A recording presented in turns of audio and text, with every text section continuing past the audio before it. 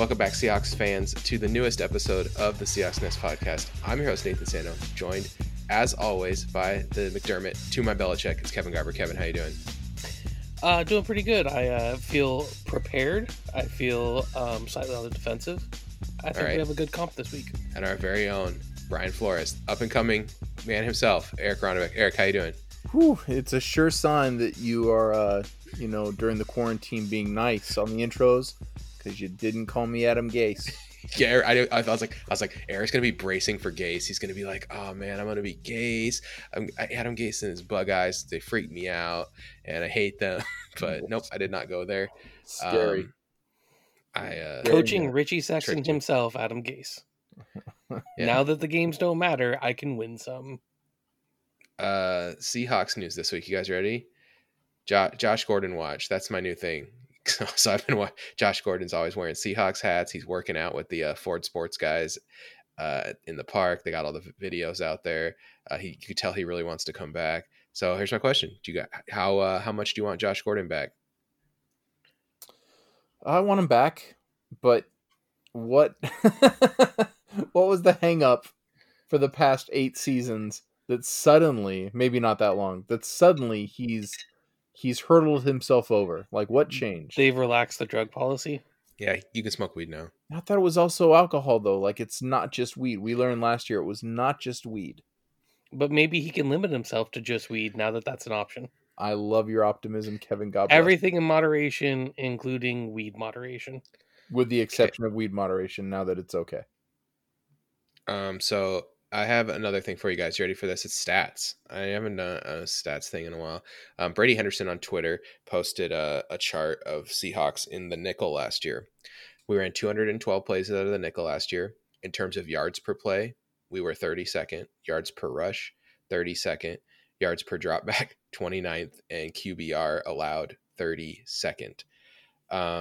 So we were terrible in the nickel last year. And I think that is part of the reason we weren't in the nickel that much. So it was kind of an indictment of Jamar Taylor and Pete's inability to trust Ugo Amadi, I think, was the biggest problem last year with the nickel. And I'm expecting to see a lot less base defense this year just on Ugo's development arc. I think Pete, you see this with almost every defensive back that he drafts or brings in. There's like a 2-year arc for them. Most guys don't get to play a ton their first year. Trey Flowers, a pretty notable exception. There's a couple notable exceptions lately, but outside most guys, corner sometimes in general. Yeah, but most guys have to kind of do a year learning what Pete wants out of a secondary player. We saw it with Cam Chancellor. We see it with other guys that have become excellent. And I think that we're going to see that this year with a lot of guys who didn't play much last year, Marquise Blair, Ugo Amadi. These guys are going to have a big impact in 2020 to the point where it's almost like huge additions coming into the defense.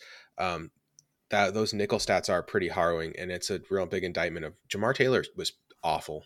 Like, he was just really bad. Every time he was on the field, it was like flip a coin whether or not he was just going to get shredded for a huge play. And so, yeah, I think that there's we got to hope that they're able to play more nickel, because being in base defense all the time is tough, right? And yeah, in the modern NFL, you're putting yourself behind the 8 ball already. We kind of believed last year on the podcast that it held us back quite a bit. Yeah, and Seth Walder did some research with the numbers too and said that the EPAP and the QBR told a very similar story, which means that, we were better in base defense last year than nickel, which is why we used it. And I know we were all frustrated by how much we had to use base defense, but it was like, it was us avoiding the real elephant in the room, which was that we didn't go out and get a nickel cornerback to replace Justin Coleman, and we should have. That was a problem. Yep. So, yeah. Do you guys think Amadi's going to win that job outright? Do you think that there's a outside chance someone else wins it? What do you guys think? Eric, what do you think? I think right now it's 50-50. I mean, Amadi, this time last year we were like, it's pretty cool. Look at Ugo Amadi. I'll bet you anything he's our nickel this year. And we were really excited about it. And that didn't happen. And so, kind of like what I said about Josh Gordon, what magically happened? Is it just an amazing offseason that we hear, a guy in the best shape of his life, and suddenly he's going to be our starting nickel? No. Right now, it's a toss-up. I like it to be Ugo, but it could be any guy we drafted. It could be Freddie Swain, which doesn't make any sense. I think there's two pretty clear options here. I think what the Seahawks would like to see is Amadi stick over there. Kevin, your audio went full robot. You went full robot, buddy. So I'm gonna take over for a second, and then I'm just gonna say that I think I know where Kevin was going. There's two options. One, the safeties take over. We got McDougald, we got Diggs, and we got Blair on the field in our kind of nickel set. The other option is some kind of combination of Dunbar, Amadi, Griffin, and Flowers. Three of those four guys kind of taking the mantle, I guess. Let's see. Is Kevin back? Probably not. Nope, you're there. All right, he is back. So okay, the robots have stopped. Was I right, Kevin? Did I predict what you're going to say? I was going to say I think the two things are if Pete gets his way, he wants Ugo to take the job. Otherwise, I think actually the next most likely thing is we have Dunbar kicking inside on nickel packages and Flowers taking the outside corner spot. I am not entirely convinced that we're going to be running a 3 safety set at this time. As much as we all like the idea of seeing Brad, Quandre, and Blair out there, I don't know if that's really going to happen. I think it might just be Brad ends up being the backup. Or maybe we see Brad against tight end sets as a nickel. Diggs does have slot corner experience. He did not excel in that role though. And also he's our best free. Compared to how he played free safety. Well, it's hard to say. Marquise Blair could be an awesome free safety. We don't know. I think the jury is still out there. He did get an 80.5 coverage grade last year from Pro Football Focus. Only allowed 89 yards on 14 targets. It's pretty good. Yeah, the single high job in the cover 1, cover 3 scheme that we run is really demanding. So it's hard to know exactly how players going to be until we put them out there. We got spoiled with ET. Yeah, so that's it for things that I think are related to the Seahawks. There's some Russell Wilson love out there. There's people talking about who do you draft first in fantasy. Let's ask this question: who do you draft first in fantasy? DK Metcalf or Tyler Lockett? Eric, who do you get? You're in that like 5th round, 6th round. I don't know what round. I don't do rounds. I play auction only for fantasy. I like auctions that much more. We're adults. But yeah, this is a great question because DK is going to be a sophomore in the NFL. Sophomore slumps are a real thing. Tyler Lockett is a beloved Seahawk. Some would say he's our number 1 option, but we on this podcast know that personally, I think his best days are behind him, and that sucks to say because I love Tyler Lockett. I'm probably disagree. going DK. The injuries have added up. I'm not sure Eric's wrong about this one. Like it could. I'm really not ready to put him out to pasture yet. He is not an old man. Oh, no, he's got some years, but they're not his best. Like you just don't see like seasons. You don't see like a jump coming for him, Eric. Is that what you're saying? Like you're saying like he's just not going to make like a leap up to 100+ receptions kind of thing. Yeah, and I'm not sure he's where like Doug was at, but if we're not careful, he could be. I mean, if you're going to tell me Doug wasn't tough, Doug Baldwin was the man, and leap up to 100 per receptions. He's never had 100 reception in his career. 95 last year was by far his most. Right, that's what I'm saying. Like I'm not saying like Eric saying that's the peak, and like it's going to be less from this point forward, which I don't necessarily disagree with unless we start passing more. I think the counting stats might go down a little bit, but I don't think the level of play is going to go down for a couple more years. I think we still have some of the peak Tyler Lockett years as far as quality of play. I would draft Lockett first, though, because I think Lockett gets more targets and more receptions, and I play PPR because, again, I'm an adult. PPR? Half PPR. That's what I say. We're in most of the same leagues, I feel like. Okay.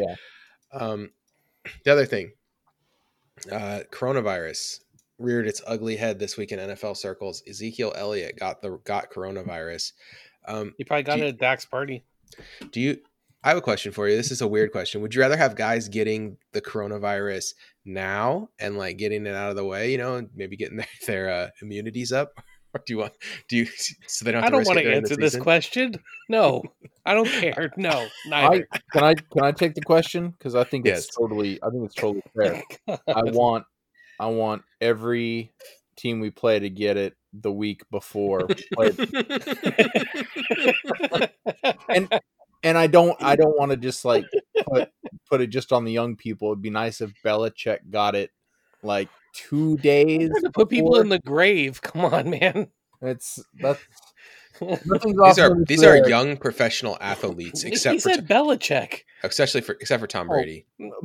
First of all, Belichick invented it. Belichick can beat it, but he would, he would take 2 whole days off and let it be that Sunday or Monday night game. I can't remember because the schedule's not in front of me. Yeah. Okay. Let's get into the topic of the week. Don't put this evil on me, Eric. You know I'm right. Don't put this evil on me. I knew that conversation would spiral out of control, which is why I did that. Okay. So the topic of the week. Sorry, we're getting into to division previews. Harder this year than ever to do division previews because there's just so much uncertainty with how new guys are going to fit. No off season or limited off season, so you kind of got to do more projections and more thinking than ever. So it's going to be tough this year. But let's start off with the Buffalo Bills. What's cool is this, we always go east to west, AFC to NFC, as we've done this, I think, the last 2 years. I don't know. Yeah. It's been a couple. Though you also are changing something apparently. What? Because you used to always go in order of 2019 division standings. Oh yeah, that's true. I did used to do that, but now I'm doing I did alphabetical by city name. So yeah. So Buffalo Bills is first. Okay, you wanted the Patriots to be first? Too bad. No, I wanted it to go in the order that I put my notes because I conformed to what you did. All right, so Buffalo Bills. It's too late. I already took all the notes over here, and I'm in charge. I'm the worst. I'm putting my. I used to down. do it that way, and then you're the one who sucks and did it this way, and now I'm doing it your crappy way, and you aren't. I'm screwed on this exchange. Just want to say though, Kevin, that the way I did this was I took my spreadsheet from last year and just deleted all the players out of it, so it's the same order that I had it in last year. Then what was it that you did by? Man, I don't know. I think you made this up. This could very well be. I think I just gaslighted myself. Kevin took us on the 2020 is a wild year, gentlemen. I went on a journey right there. Okay, so anyway, the Bills last year went 10-6. They added Mario Addison, Vernon Butler, Stephon Diggs, Darrell Williams. They lost Shaq Lawson, Lorenzo Alexander, Kevin Johnson, and I actually put Josh Norman in the subtractions column, even though he's on their team because he sucks. They have a really good defensive coach, though. He might be able to coax below average play out of him. I'll be honest. If Josh Norman sees the field, they're in trouble, and it looks like he will. That's a problem. Half of their field is ruined.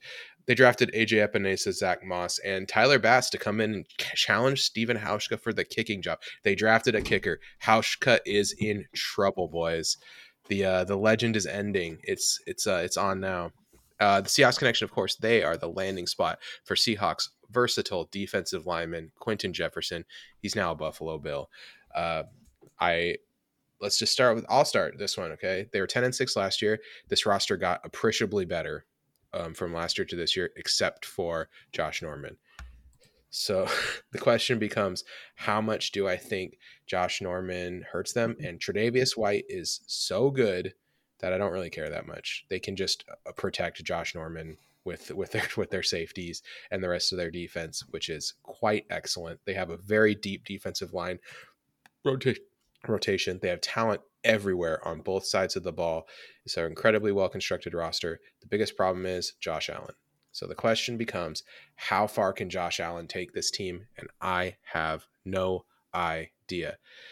I would believe any record between 8-8 and 13-3. That's how big of a range I have for the Buffalo Bills this year. I'm going to settle with 11-5, picking up some wins in the division. But man, this is a tough team to read because their quarterback situation is it's Josh Allen. I would believe so many results for what Josh Allen does this year. So, all right, Kevin, what do you think? Buffalo Bills. So I really like a lot of the additions they made. I think you're right. They have a strong roster. They actually drafted a guy in the 7th round in Dane Jackson, who I think could come in and immediately push for some time at corner. He's an experienced corner in the ACC. So that might cover up a bit of a weakness. I think Epinesa is good line depth, like you said. Zach Moss comes in and takes over for Frank Gore as another running back option. I think Gabriel Davis is a really decent wide receiver, and Isaiah Hodgins brings something to the table. Like, between that and adding Stephon Diggs, they've really built a team around their quarterback to help make their quarterback look really good. Yeah. And I'm confident this team's always going to have a good defense. Mm-hmm. Agreed. Their backup defensive line is Epinesa, Butler, Jefferson, Murphy. That'd be a solid starting defensive line that like you wouldn't be embarrassed about. And then they have Ed Oliver, Mario Addison, Starlo Tulele, and Jerry Hughes in front of them, which is kind of nuts. It's like the old school Seahawks Yep. mentality where they Yep. can rotate guys in. You want another Seahawks connection? Their special teams coach is Heath Farwell. All right, Eric, what do you think Oh, about the real Buffalo quick, Bills? Oh, I said do record and stuff. oh yeah. One thing I wanted to bring up, their defense last year allowed 4 more points than the Patriots' very vaunted defense. The difference was their offense only scored 314. So I think we're going to see another really, really good defensive showing. And like you said, it comes down to if their offense can do something. I think their offense will be able to do enough to get them to 9-7. And I think there's a good chance that'll get them the division. Yeah, it's one thing is I need to do is I need to like double check these teams playing the NFC West, which I have a very high opinion of, might put a dent in all their records when I actually go through and do all of their That's what all it the did for me. game by games because I think that there's a chance like the NFC West cleans up against the AFC East and just goes like all the teams go 3-1 in that kind of matchup, which bumps all these teams down a little bit. A repeat 10-6, like I said, 8-8 to 11 to 13-3. Nothing would surprise me because this is a very talented roster. Eric, what do you got? Basically, wrapping up both of what you said, the key to this is Josh Allen. He got Stephon Diggs. This is a big target. If Josh Allen does not progress, does not grow, does not have a breakout year, the Bills have got to cut bait with him immediately. Because if it doesn't happen this year, it's not going to happen at all. Like you said, Nathan, I don't think 8-8 is as far down as they'll go. I think Josh Allen would have to be terrible for that to happen. This defense should carry them back to the 9-win. Stephon Diggs, I feel like that's got to be, 2 wins more, if only for small dump-off passes that are going to be inaccurate that Diggs can drag in. I'm going to put them at 11-5 in this division. All right. So, yeah, if there's a team that cleans up this division, this is probably it, right? If they just like kind of mop up and dominate the division, the Bills have the best chance of that. 4-2 in it. Yeah. So the next team, the Miami Dolphins, the up-and-coming Miami Dolphins. The number of players they added was so many. I just wrote 4 down. Byron Jones, Kyle Van Noy, Shaq Lawson, and Jordan Howard. But there's a lot of turnover on this roster in the additions category. In the leaving category, Aqib Talib left, but he never even played in the uniform. They just like took him as a salary dump. So I don't really know. They didn't really lose anyone. They drafted Austin Jackson, Raekwon Davis, Noah Igbogany, and Tua Tagovailoa. Their Seahawks connection there. Did you guys know Seahawks legend Gary Jennings is currently a Miami Dolphin? Got him. Thanks, Nathan, for the deep pull. Well, there was another one, but it was like Adrian Colbert, who was a practice squad player, and I was like, I'm not using that. So, Miami Dolphins, Kevin, what do you think about these Dolphins? How about the Dolphins? I think the Dolphins have most of the pieces. They strike me as a team that's kind of like a year away. Like, they're going to need a lot of people to grow up a little bit. They're going to need a lot of people to get a couple of games experience and like play together, and then maybe add a couple of pieces. I like, Devontae Parker could be a really good receiver. Albert Wilson as like your 3 receiver is interesting. I'd like them to have a stronger 2 than Allen Hurns, but Preston Williams looked like he could maybe step up. They have Julian Davenport and Jesse Davis at tackle. Well, Austin Jackson might be able to step up, but I'm not sure if he's quite there. Like, that's kind of the story along the offensive line. They have a shot at becoming an average line. Their defensive line looks much improved. Their defense across the board, they went really heavy in coverage. A cornerback room with Xavier Howard, Byron Jones, and Noah Igbinoghene is really good. And so I think they're a team that's going to be kind of in the running for that like expanded playoff roster spot. But I think they're kind of a season away from really getting there. I think they're going to be like right around 7-9, which will be an improvement, and it'll look like they're trending in the right direction. Eric, what do you think about the Dolphins? As our wise sage Nathan Santo once said, if you look at team record improvements, improving 2 to 3 games, that's quite an improvement, and it's really big. And that's where I see the Dolphins this year. I think the Dolphins top out at 8-8, possibly. I think 7-9 is more likely. Like Kevin said, they're building for the future. They have some really good cornerbacks. They added some linebacker depth in Van Noy. Tua, man, this guy could be great. He could be fine. I think fine is what the Dolphins could use right now. And I like them to be a spoiler at times, but no better than 8-8.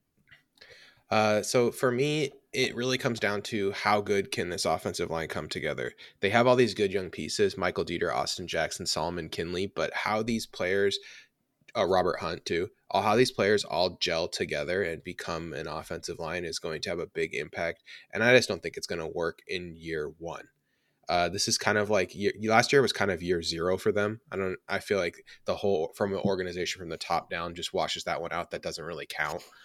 This is year one for Brian Flores, and for me, he's done a good job. This defense will be good. They'll be competitive. They'll stay in games, but their offensive line is going to be a mess. And I think they don't want to get Tua killed this year, so we're going to see a lot more Ryan Fitzpatrick than probably is wanted. For sure, at least until the bye week. I would expect us to see at least 5 to 10 games of Ryan Fitzpatrick, and that's 5 to 10 more than you want. The guy throws. They have a lot week of 11 bye. I could see them going first 10 weeks Fitzpatrick, and then especially if they can go, well, we want to make sure Tua is all the way healthy. No one can really argue with that. And then give Tua that run at the back end of the season, because it goes Jets, Bengals, Chiefs, Pats, Raiders, Bills. For the that's like 3 easy games, 3 tough games. Solid defenses to go against for an early quarterback. Yeah. Jordan Howard and Matt Breida is a good backfield. Like you said, Kevin Devontae Parker finally broke out last year, 1,200 yards, 9 touchdowns. Gesicki's a really good young tight end prospect, and their defense, like has already been said, is just filled up to the brim with talent, especially in the secondary. Building from the back forward is kind of that Patriot strategy that I think Brian Flores brought over with him from the recent Patriots years. I like Chan Gailey as offensive coordinator too. I think that's like a really cool idea to pair him up with Tua Tagovailoa. That should work really good. I like them for 8-8 this year. I think that they'll get better. They're not going to suck. They're like Eric said, they will be in some games they shouldn't be, and they will lose some games that they should not have. They should have no business losing. It'll be a very frustrating team. I'm already looking forward to being frustrated betting them all year long. Both for and against. I almost did the Jets here to mess with Kevin, but I'm not going to. New England Patriots last year went 12-4. They added Adrian Phillips, Bo Allen, and Brian Hoyer. And I bring up Brian Hoyer because that might be their starting quarterback. They lost Kyle. They lost Kyle. Oh, great, Marquise Lee. They lost Kyle Van Noy, Jamie Collins, Danny Shelton, and a guy you might have heard of, Tom Brady. The drafted Kyle Duggar, Josh Uche, Devin Asiasi, and Dalton King revamped that tight end room. Seahawks connection had to go deep for this one. Their quarterback coach, Jed Fish, was a Seahawks quarterback coach in 2010, back when he was a spry 34 years old. So that was kind of crazy. All right, Eric, it's your turn to go first, man. What do you think about them Pats? Oh, okay. Transition year. I love what you said about Brian Hoyer, because I do think that he's going to be starting. I think he's going to start every game until he falls apart, because it's Brian Hoyer and that's what he does. I don't know if Bill Belichick will find a way to bring him the fountain of youth at the end of every week, but we'll see. So you think this whole we love Jarrett Stidham thing is like a smokescreen? I will say this: when have we ever known what Bill Belichick is going to do outside of start Tom Brady? Yeah, that's fair. And mark him as questionable. Yeah, exactly. Just because I mean, Bill Belichick just does things his way. That's why he's the greatest. One of the reasons why he's a master of the game. They've added so many pieces. They had a really good draft because, like I said, Bill Belichick did it. I'll say this about the Patriots: 10-6. Oh wow, 10-6. You cannot tell me that Bill Belichick is just going to find a way to be 6-10, maybe 8-8. 8-8's a possibility, but I got to give the guy that I call the greatest of all time at the coaching position, I got to give him the benefit of the doubt, and they are 10-6 right now. I think you're giving In them the week wrong 5, benefit when of they're the doubt. 1-4, I'd like to go back to this podcast where I said they'd be 6-10. I think this defense will be really good, and it'll keep them in a lot of games. I do see them fighting for kind of that last playoff spot. I think they're a fringe playoff team. This defense is good, and they reloaded the right way. Brought in a couple young linebackers that I think were really undervalued, Uche and Jennings, to kind of replace some of the guys that they lost in Van Noy and Collins. Their offense is a total mystery. I have no clue what to expect, but I know that Bill Belichick and Josh McDaniels are going to find a way to manufacture points.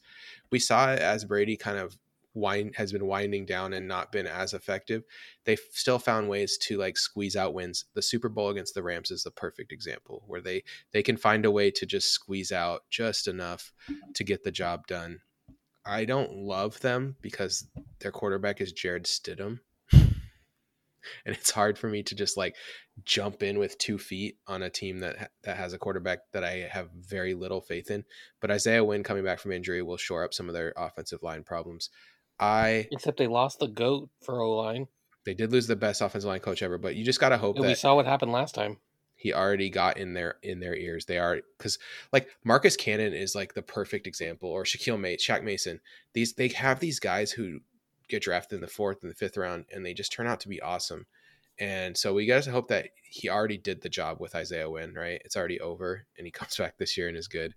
And I like the way they revamped their tight end room, picking up a couple guys who, like Dalton Keene, I think provides a nice safe floor, and Asiasi has like the ceiling. You know, he could be really good, could be nothing, but at least they gave themselves like 2 shots at the same position. I love when teams do that in the draft, take multiple shots at the same position. They did it twice with my outside linebacker and with tight end. Like if Asiasi and Keene, one of them will be good. Uche and Jennings, one of them will be good. Like they took multiple shots at same positions to try to give themselves this, at least one usable player, and I like that plan. Let's go 9-7. Yeah, 9-7. I like that their DC is Gerard Mayo. So there you go, Kevin. I think one of the big problems for them is they're coming into this season with a number 1 schedule. Mm-hmm. So that is a problem. Are breaking in either basically they're breaking in a young quarterback or an unreliable quarterback, and they have to play the Dolphins with the improved secondary. They have the Bills, who always put together a good defense, but then they also have the Seahawks, they have the 49ers, they have the Ravens. This is not an easy schedule by any stretch of the imagination. They got the Chefs too. I was going with teams that can play defense. The Chefs can play defense, dude. Chris Jones. They got. I like. Jones doesn't play in the secondary. That's true. That's true. And they don't have Marcus Peters anymore, but he is on the Ravens, who they do have to play. So the point being, I think their defense will be really good, but this strikes me as a team that's going to lose a lot of games like 21-13 because they just can't make something happen on the offensive side. And I think that you guys are giving Bill Belichick credit the wrong way. Because I think what Bill wants to do is he wants to be in sight of that trade up for the quarterback. And he's going to get there by being 7-9. Keep the team in the hunt for the playoff spot, but then finish just low enough that he'll be able to, package a pick and trade up for a quarterback that slips or something like that. Mm-hmm. I think he's going to grab his quarterback for the next big run, and for that to happen, he's going to have to finish below 500. And I don't think a Brian Hoyer, Jarrett Stidham room is going to get you to much better than that either. I think Bill Belichick has too much pride to just tank. That's my that's what I'm saying is 7-9 and in the hunt for the final playoff spot until the end of the season. That's Belichick tanking. I do like Kevin's rationale that he'll just get a really good quarterback with the draft pick. Like he'll just find a way to swindle somebody. He'll be like, I'm surprised they didn't end up with Jordan Love somehow. Gay, send me that pick. It's because they're waiting to get Deshaun Watson. Just exactly. Waiting for Bill O'Brien to finish running him out of town. All right, the Jets added. Jets went 7-9 last year. They added Brashad Perriman, Connor McGovern, Greg Van Roten, Pierre Desir, and Joe Flacco. They got rid. Oh wait, I should have put that in the subtractions column like I did with Josh Norman. Yeah. They lost Robbie Anderson, Demarius Thomas, Calvin Beachum. They drafted Mekhi Becton, Denzel Mims, Ashton Davis, Seahawks connection. They also signed our boy George Fant. I'm first again. All right, George Fant. I think they brought him in to be the swing tackle. I don't think he's gonna start. They paid him a lot too, like $10 million a year.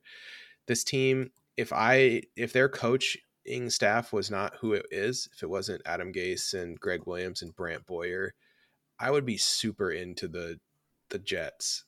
The Jets have a really good roster. I like a lot of the players on their team. They filled up their biggest problem with two really impact players in Mekhi Becton and Connor McGovern, because I had big problems with their offensive line last year. They have good wide receivers. They picked up Denzel Mims in a crazy good spot. That's a guy with number one wide receiver potential, getting him pretty late in the draft process to go with Jamison Crowder, Brashad Perryman, and the legendary Josh Doxson, who I'll never give up on. He's my white whale. The defense looks good. I like this defense. CJ Mosley, I think, performed really well last year. Jamal Adams is an absolute star who can solve a lot of problems. And pairing him up with Ashton Davis is a thing of beauty. That is a true single high safety that will let Jamal Adams just be unleashed underneath the field to his fullest. And it's not even like Marcus May sucks. So even if Ashton Davis busts or gets hurt, they'll still be fine. I am into the Jets roster. That being said, their coach is still Adam Gase, 7-9. Eric or Kevin, sorry, Kevin. Kevin, go ahead. You're going to hear a lot of repeated things on this one. I think that they have a really strong wide receiver room now. They've put a lot of things in place to support a young quarterback. I do think that the Darnold is not a bad quarterback, and I think that he could grow. I think Fant as an insurance policy for Chuma Adoga, whose health is always questionable, was a smart choice. So between Fant and Adoga, that means on the right side, they're not going to have a gaping hole. So I agree. I think they made a better wide receiver room, a functioning offensive line. If Darnold doesn't get mono last year, do they go like 9-7? No, they still go 7-9 because Adam Gase was still their head coach. I think their defense has a lot of talent, and Ashton Davis has the flexibility where Marcus May can play both safety spots, and Jamal Adams can play literally every defensive back spot. Yeah, and so linebacker I wouldn't be probably surprised too. if you see Jamal Adams as their nickel corner, so that they can kind of shore up a questionable corner group. So I think there's a lot of talent, and then it all doesn't matter because their coach is awful, and so they're going to go 6-10, and that means they'll finally get to fire their coach, which means that 2021 somebody's going to get a good roster, and they could probably win with it pretty quickly. Eric, Nathan, are you more optimistic about the Jets? No, actually, I think Kevin's the most optimistic because I can go over what you said, Nathan, and Kevin reiterated it. But at the end, Kevin said something really important. He said the Jets are going to go 6-10, at which case, they're going to get rid of Adam Gase, and then 2021. You're forgetting a big portion of who the Jets are. They are the Jets. So they're going to finish 8-8 or 9-7, still miss out on that final playoff spot, the newfangled playoff spot. And guess what? Gase, come on back next year, baby. Oh, no. Because with Darnold, with Mims, living in the darkest timeline. Everything I said about Stephon Diggs and Josh Allen, take that to the Jets now. You've got Dalton gets the Rona. Sam Darnold gives him an better. Excuse. Denzel Mims has that number one potential. This could be like a really good thing for them. However, pulling it back to center, Adam Gase. 9-7 is their tippity top.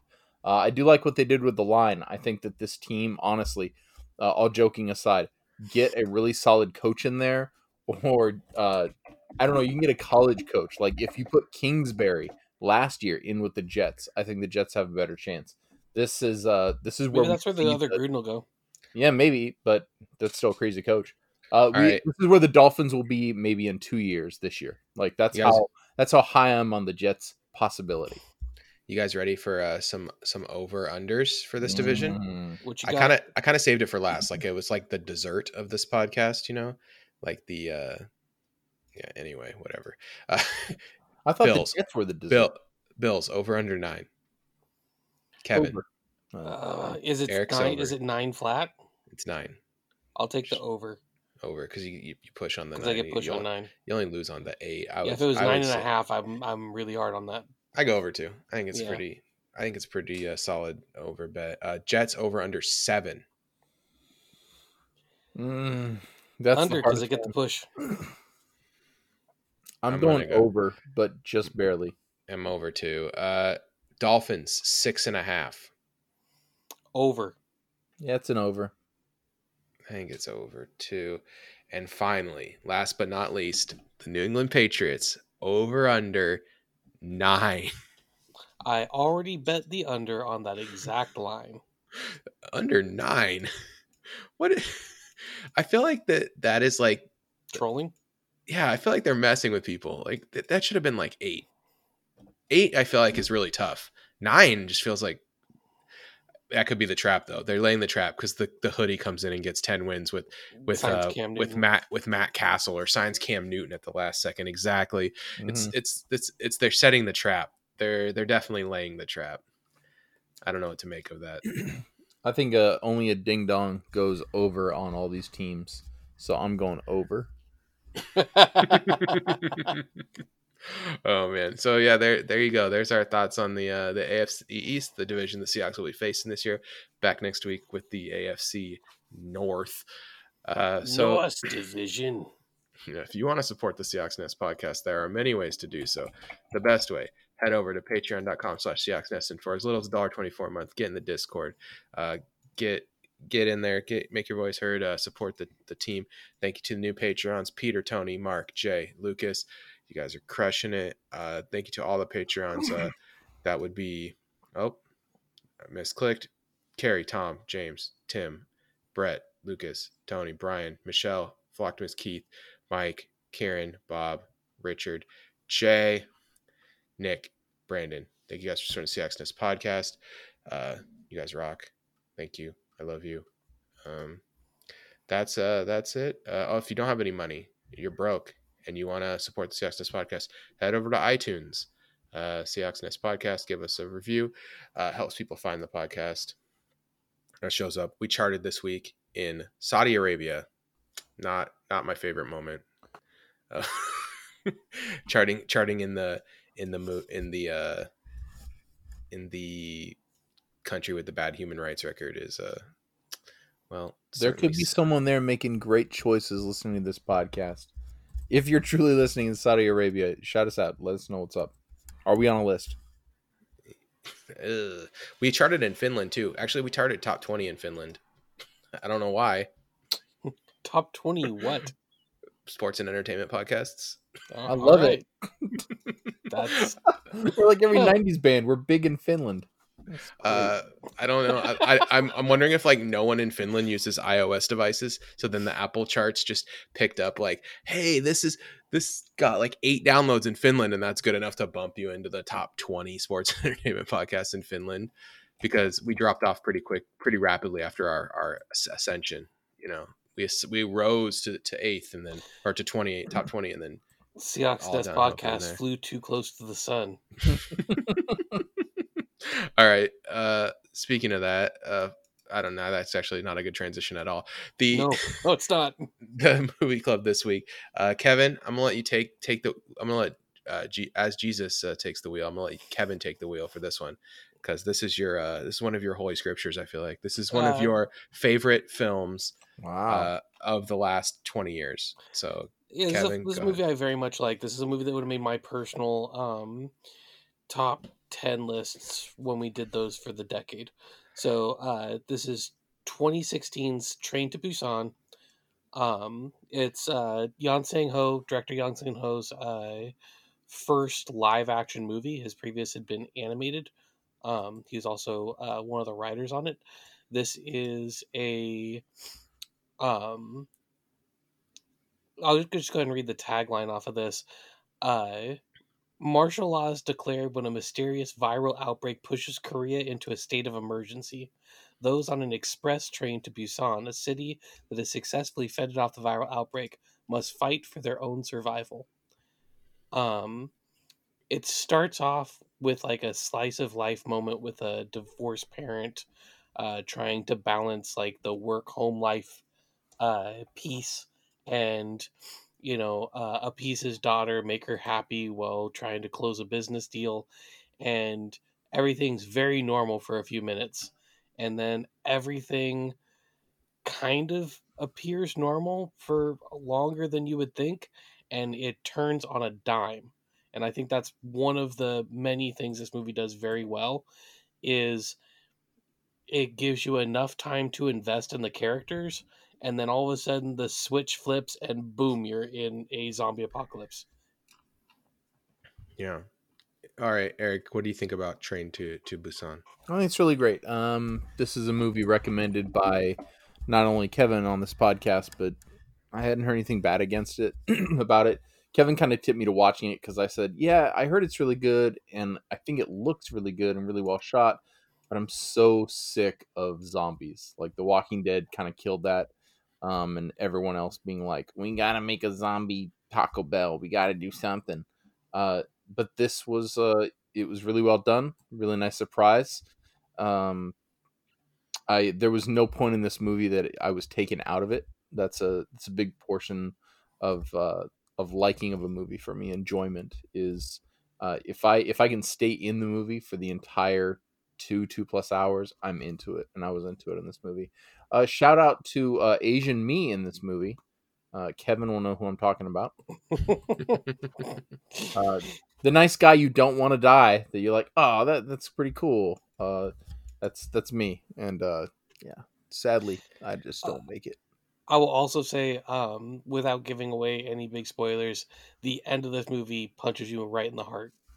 Yeah, it's not it's a very human movie. That's like, I think what I like about it is that even though we're like got some cool zombie action, it's like the heart of the movie is not about like the zombies. And that, I think that's like what a lot of zombie fiction gets wrong, is that like if it's too much about the zombies, it's hard to care. Yeah. It's really hard to care. So yeah, that. Do you guys want some fun facts on this one? Yeah, hit me. Why not? There's an anime. I know there's an anime prequel. That was my fun fact. Animated prequel. And the title of that prequel is Soul Train. Soul Station. Yep. No, that's Soul Plane. Yeah. Soul Plane. Is it Soul Plane? It's actually the Godfather's Ho Train. Have you ever seen Soul Plane? I have seen Soul Plane. Yes. Yeah, dude. There's a part in that movie at the beginning where the plane has like what are those called? Where the car bounces up and down? Hydraulics. Yeah. Yeah, that's the stupidest thing I've ever seen in my entire life. It's up there. And you know what you're in for as soon as you. That was the stupidest thing. They're making a sequel to this movie. Yeah, Peninsula. So the sequel Peninsula is going to be coming out. It's I believe it takes place 3 years after the events in Train to Busan, and they're going to be doing a theater re-release in the month of July, depending on the Rona, where it is a re-release of Train to Busan with a little bit of extra footage that ties it into the sequel better. So if you did not get a chance to see it, and I didn't get a chance to see Train to Busan in theaters, depending on how health looks, I might make the effort to get out there and see this movie in theaters, because I think it's going to be a good theater experience, and I would like to see that extra footage for the tie-in to Peninsula, which is a movie I've been very excited about. Other fun facts. This is the first South Korean movie to cross 10 million ticket sales. Not $10 million, 10 million theater goers. Mm-hmm. It grossed a total of $93 million, which is a ton for a South Korean movie. It's the 6th highest grossing domestic film all time for South Korea.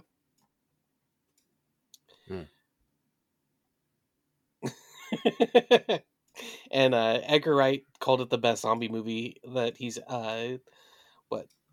best zombie movie I've seen in forever is the quote. Okay, let's do that. How does that rank? How does it rank in your top zombie movies, Kevin? Is it your favorite zombie movie? It's my highest rated zombie movie. I don't know if it's my favorite zombie movie. That's two different questions. Okay. So what's your favorite then? Is it Reanimator? It is not Reanimator.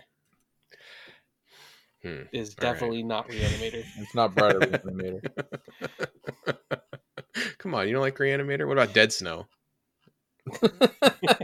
Have you seen Dead Snow? I have seen Dead Yes. Snow. Dead Snow is pretty good, dude. It is good. It's pretty fun. I you just said Reanimator though because we ended up watching it for a certain person's movie night, and so of course it ended up being more awkward than it should have been. Reanimator is like Reanimator is a very unnecessary sexual assault sequence away from being a better movie. it's like it's like almost The actor's wife divorced him for how awfully and graphic that sexual assault scene is. I think this is in That's my not top. good. If I was making my top 5 zombie movies, I think this is in. I think it's like for Yeah, me, it's right it's there like with like Shaun of the Dead. Dawn of the Dead remake, Shaun of the Dead, 28 Days Later, and this movie would probably be my personal top 5. And I think I might put 28 Weeks in over the Dawn remake. Dude, the Dawn of the Dead remake slaps. That's like Zack Snyder's best movie. I will go take that I to agree my with that. to my grave. James I Gunn will wrote also an say that excellent- that movie is much better than saying that it's Zack Snyder's best movie makes it sound. Ving Rhames is great in that movie. Ving Rhames is great. Just Yes. we need what is Ving Rhames doing right now? I need more Ving Rhames in my life. No. What? If you look at all the movies he's in, it's Pulp Fiction, the Dawn of the Dead remake, and then Mission Mission and like Impossible. That's Mission right. Impossible movies. Yeah, exactly. He has that cameo at the end of Guardians too, and it makes you think that they're going to do something sweet with that, but who knows? He's Charles 27 or Charlie 27. In That like would be 3 years, they may do something with him. That'd be so cool. That'd be so cool though. Like Ving Rhames is so sweet. He's a good actor. He's in a lot of things though. That Yondu Hero team with Ving Rhames and Sylvester Stallone would be fun. I'd be into that movie. So to bring it back real quick, so Train to Busan, if you are a big fan of when zombie movies remember that they're supposed to be political commentary, this is a movie that I think you will enjoy and find interesting. If you like the original Romero trilogy, especially Night and Dawn, if you like if you just like that clever twist on horror, I think it does it. The thing about the original Dawn of the Dead, though, like 1978, you have to give it a ton of credit, but like it is pretty slow paced. It has pacing issues for days, and so this movie is like snappy, man. It just flies. Like the remake or Train to Busan. Train to Busan. Yes, I agree. Train the remake to Busan also is much faster, but Train to Busan is just goes. Yeah, it just goes, and it uses the like. When you're in a train, there's like it's compact and like claustrophobic, and they use that to their advantage. And I think that's really. I also think the interpersonal issues do a really good job of adding a different layer of suspense. Where there's times where the biggest threat is not the zombies, which I think is something these movies need. Mm-hmm. And it does have some class commentary, but also like there's some familial. And like, would you be willing to sell out the person next to you in order to save this other person that you have stronger ties to? Like, what's the moral choice in a certain situation? And it does a really good job of setting those up so that you can see what's happening enough to be able to digest the character's choice. So when they choose what they choose, you can kind of see like why they did that, and it makes it a really cool thing to watch and follow. All right. Anything else you guys want to get in before we get out of here? Night of the Living Dead. I'll put that in great zombie movies. Good night. All right. For Eric, for Kevin, for the robots who stole Kevin for at the beginning of the podcast. We'll see you guys next week. Go Hawks.